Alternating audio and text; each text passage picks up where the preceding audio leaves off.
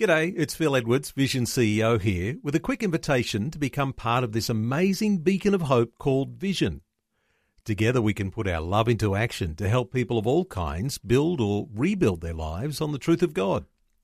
Please consider the part you can play during our upcoming Visionathon appeal, remembering that it's your support that makes Vision possible, including this podcast. Audio on demand from Vision Christian Media. I don't know about you. You might be a person who had a relationship with the Lord Jesus Christ at one stage.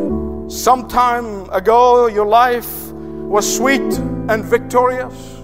Maybe there was a time when you had triumph in your soul and smile on your face, but not now. Why? What dragged you from the Lord?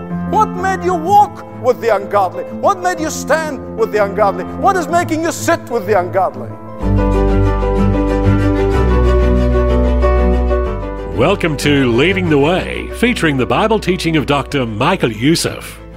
His new series is called God's Provision for Your Every Need, containing biblical advice that might help you avoid wandering away from God. Join me now in listening to pastor and teacher Dr. Michael Youssef. I wonder how many of us really understands that conformity is a form of slavery. It is far easier, at least we think, to do what others do, to go along with the crowd in order to be accepted. It is far easier to swim with the stream than to stand up and to stand out, than to swim against the current. I know this is a special problem with teenagers. I've read some statistics that have explained that the major reason for teen suicide and for alcoholism and for drug addiction is that most young people are conformists.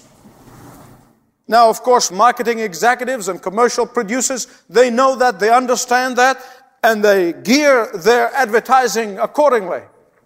They, of course, would tell us that you're not okay until you drive a certain car or wear certain designer clothes or do this or do that. And the problem is that not only the non-Christian world fall in that trap, but the Christians get trapped in that kind of trick. And yet the Scripture again and again emphasizes how important it is for the believer to stand out, not to conform to the world, and not to live by the world's standard. That even if to be alone, it is better for the Christian than to conform. We don't like to be alone. We don't like to stand up. We'd rather follow the standards of the world than wanted to change the standards of the world. One time, Harry Truman was asked about public opinion polls and political life and under political leadership. And Mr. Truman, who was not known for mincing words, said the following: "What would Jesus Christ have preached if he had taken a poll in Israel? Where would the Reformation have gone if Martin Luther had taken a poll in Germany? It isn't the polls of public opinion of the moment that count. It is the right and the wrong in leadership. Men with fortitude, honesty, and belief in the right that makes epochs in the history of the world."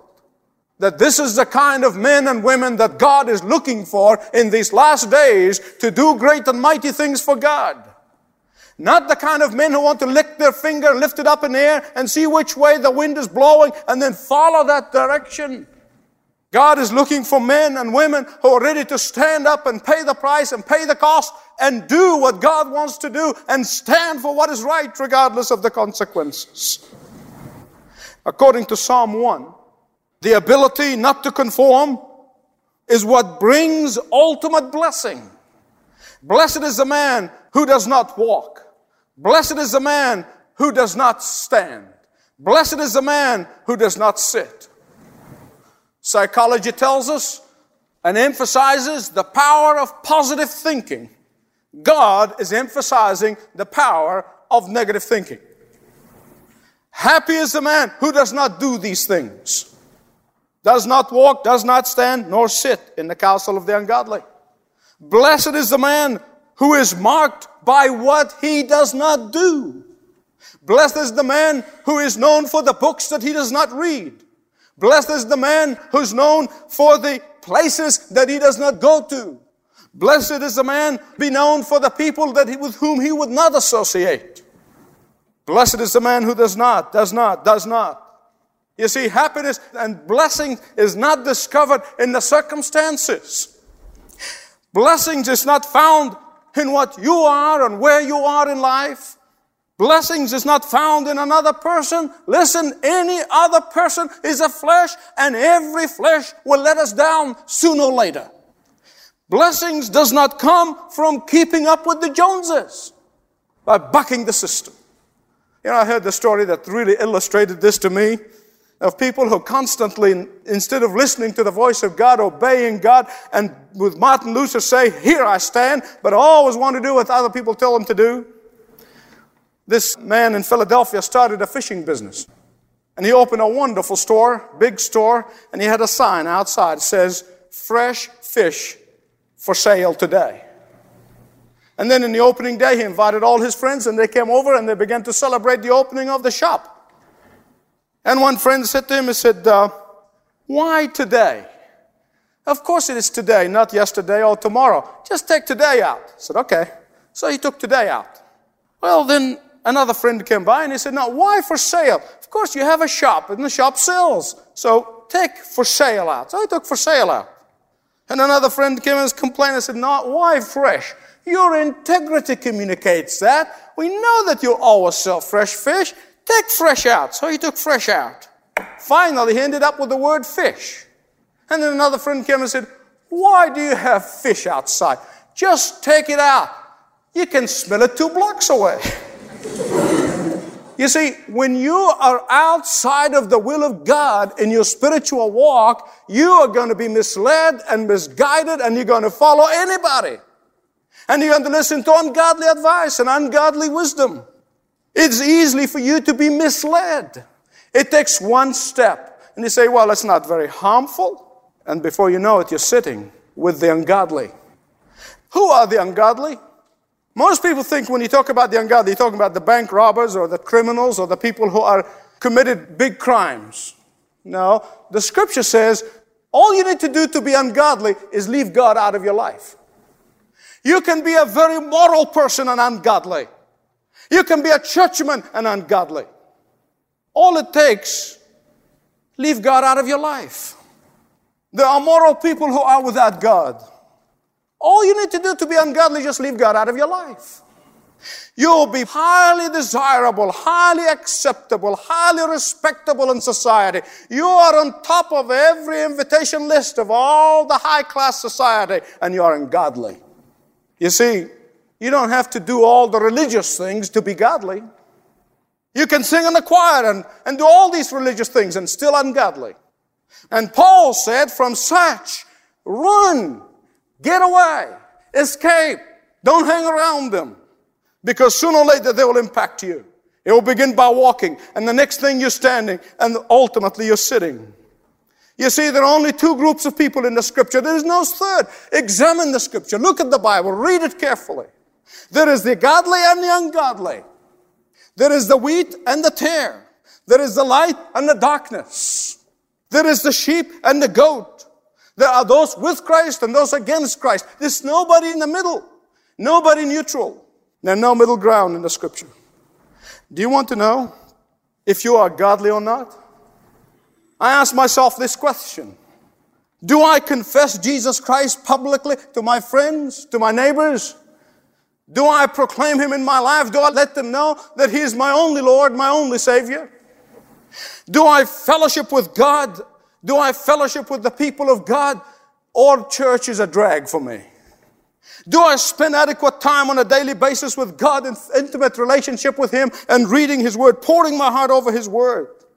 Do I involve God in every decision that I make, no matter how small it may be? Do I give of my substance to the house of God, or do I spend it on myself? Do I serve the Lord with all my heart and with all my soul and with all my mind? Or am I working so hard 7 days a week that I'm only giving God the crumbs that leftovers? Do I see to it that my children not only adequately taken care of materially, but are they instructed in the Word of God and in the whole counsel of God? That's how you know if you're godly. Children today know more about the latest pop song than Psalm 1. No wonder the psalmist said, the ungodly are not so. The ungodly are miserable people because they leave God out of their life. I don't know about you. You might be a person who had a relationship with the Lord Jesus Christ at one stage. Some time ago, your life was sweet and victorious. Maybe there was a time when you had triumph in your soul and smile on your face, but not now. Why? Why is your song has turned into a sob? Why is your smile become a smirk? Why is your laughter has become sarcasm? You never intended for it to go this way, but what happened? You began by walking, and then you became standing, and then you're sitting in the midst of it. It is easy to take that first step. It is easy for all of us. What dragged you from the Lord? What dragged you from there? Was it the wealth and the prestige? Was it the power? Was it the climbing of the social ladder?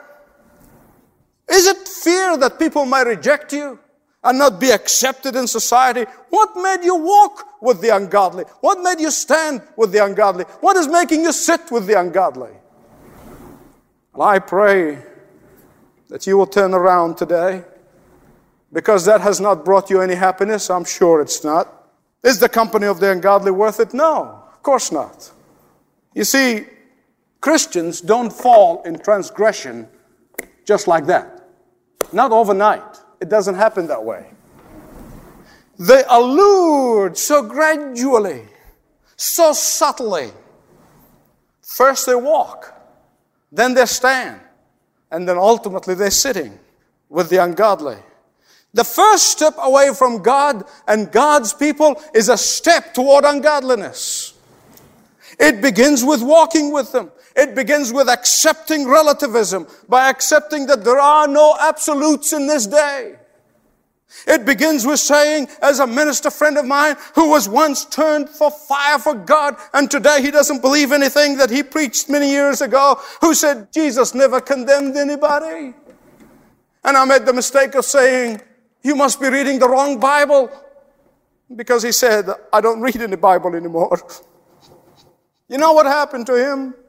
He started by walking, and in a matter of a few years, he was standing, and now he's sitting in the council of the ungodly, accepting their lifestyle, abandoning altogether any room for the authority of the Word of God that once he proclaimed. And all along, as I told him that God says, I love you, He loves you. He may not be able to look because His eyes are purer than to look upon your sin, but He loves you and He wants you to come back. Listen to me very carefully. Sin is not what I say. Sin is not what they say. Sin is what God said. And that is why in the institutional church, before they legislated sin, they began 30 years ago by saying this book is not the Word of God. That this book is not relevant.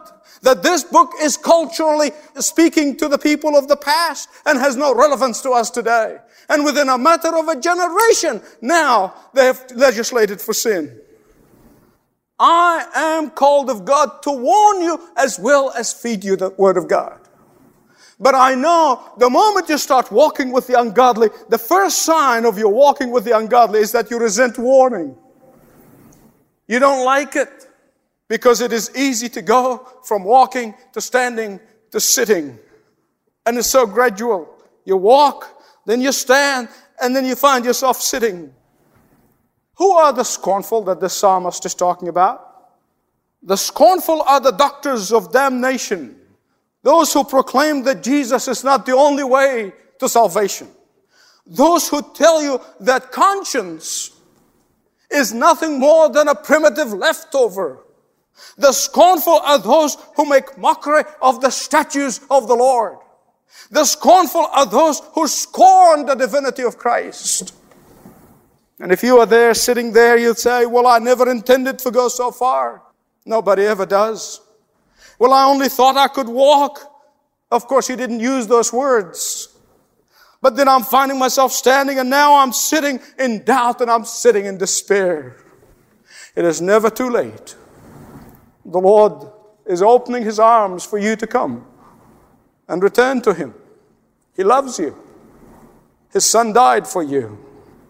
And what this Psalm 1 is telling us is this, that we must say no to sin. We must say no to conformity and say yes to Jesus.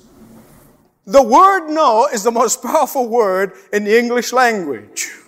It's the smallest word. It's the most powerful word.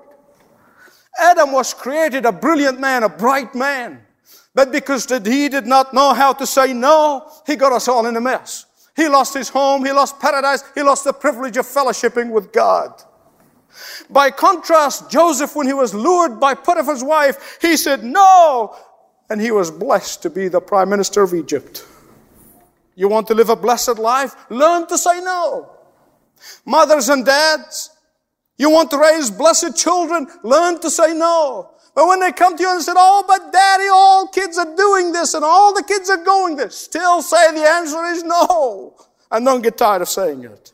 Young men, young women, are you hearing me? You'll be blessed of God when you learn to say no to the myriads of temptations that are facing you every day.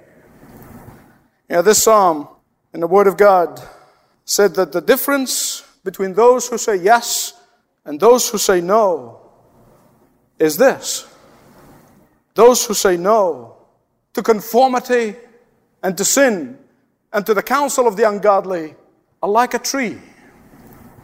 It is planted by the streams of living water. Those who say yes to conformity are like a handful of chucks. They toss out in the wind. The hogs even wouldn't eat it.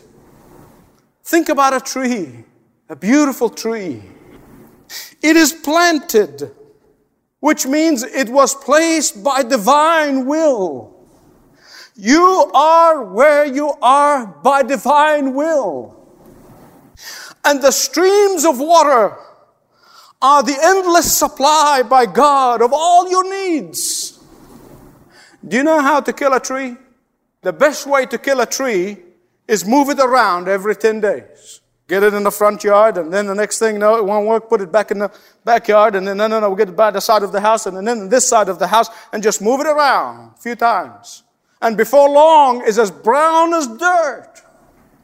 Because it never stayed somewhere to dig roots and produce fruits. And if God has placed you somewhere, stay there. Let the roots sit there. If God is calling you out from somewhere, get out of there. But where you go, dig your roots. Be there by divine appointments and bear fruit for God. But don't sit on the fence and murmur and criticize. Get out. Get in. Do whatever you want to do. Ask God to lead you. Christian life is not a psychotic or neurotic fancy, as some people would have you believe. It is not weak emotional moment. The Christian life is not sensation, it's not sentiment. Life in Christ is the real thing. It has roots. It has divine health. And you are not living until you discover it. And my prayer, if you have not known it today, that you would know it. You want to hear what is emotional? To live without joy, to live without love, to live without peace, to live without hope, that's emotional. I'll tell you what is emotional. It is to watch your marriage rot away one day at a time. I'll tell you what is emotional. Is to see sin dividing your family and tearing them apart. That is emotional. I tell you what else is not emotional. It is not emotional to stand in the congregation of God, praising God and give Him honor and glory unashamedly of the foolishness of the gospel. But I'll tell you what is emotional.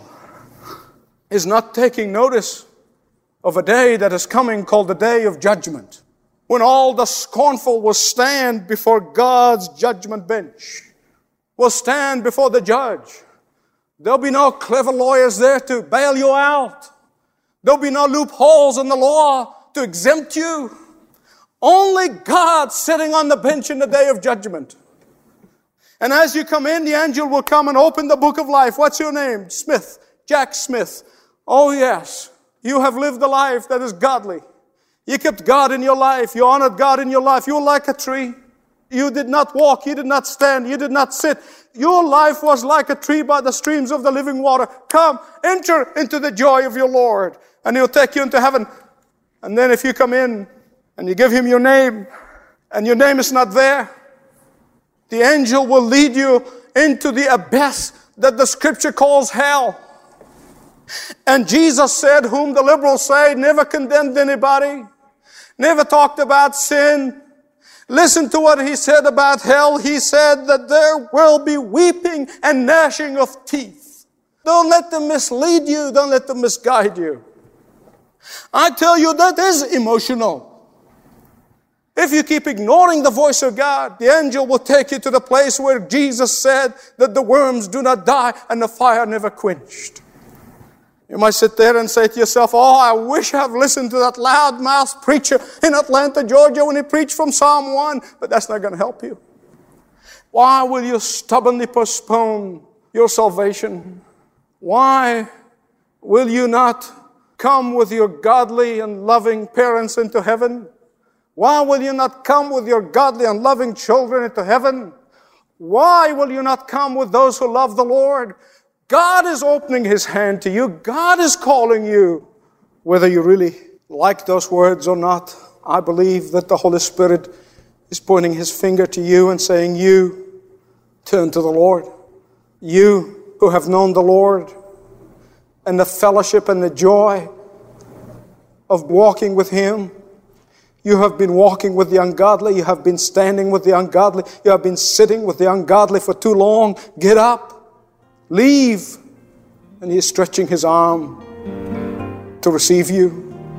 Father God, Your boundless love, Your inexhaustible mercy, Your abundant grace overwhelms us. And Father, I do pray for these individuals and others who have submitted in their heart to You, who have returned from the wilderness. In Jesus' name I pray for Your Holy Spirit to come upon them and dwell in them and put a hedge of protection so they cannot walk or stand or sit, but live in You day by day.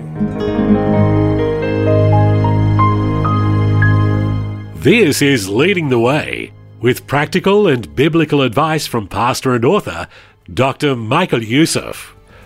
Learn more about what it means to have a relationship with the Saviour when you visit ltw.org/Jesus. Thanks for listening today. Make a note of the time. Then join us next time for more Leading the Way. This program is furnished by Leading the Way with Dr. Michael Youssef. Connect further via television, YouTube, Facebook, Twitter, and all of the social media networks. Learn more at ltw.org.